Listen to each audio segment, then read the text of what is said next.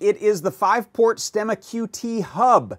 It is a passive hub. It allows you to create a bunch of I2C devices plugged into a single microcontroller board without needing to run from sensor to sensor to sensor and create a humongous chain of them, which is pretty darn cool.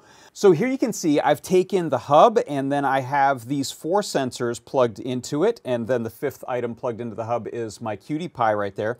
So here I've got an accelerometer, a pressure sensor, a temperature and humidity sensor, and a magnetometer.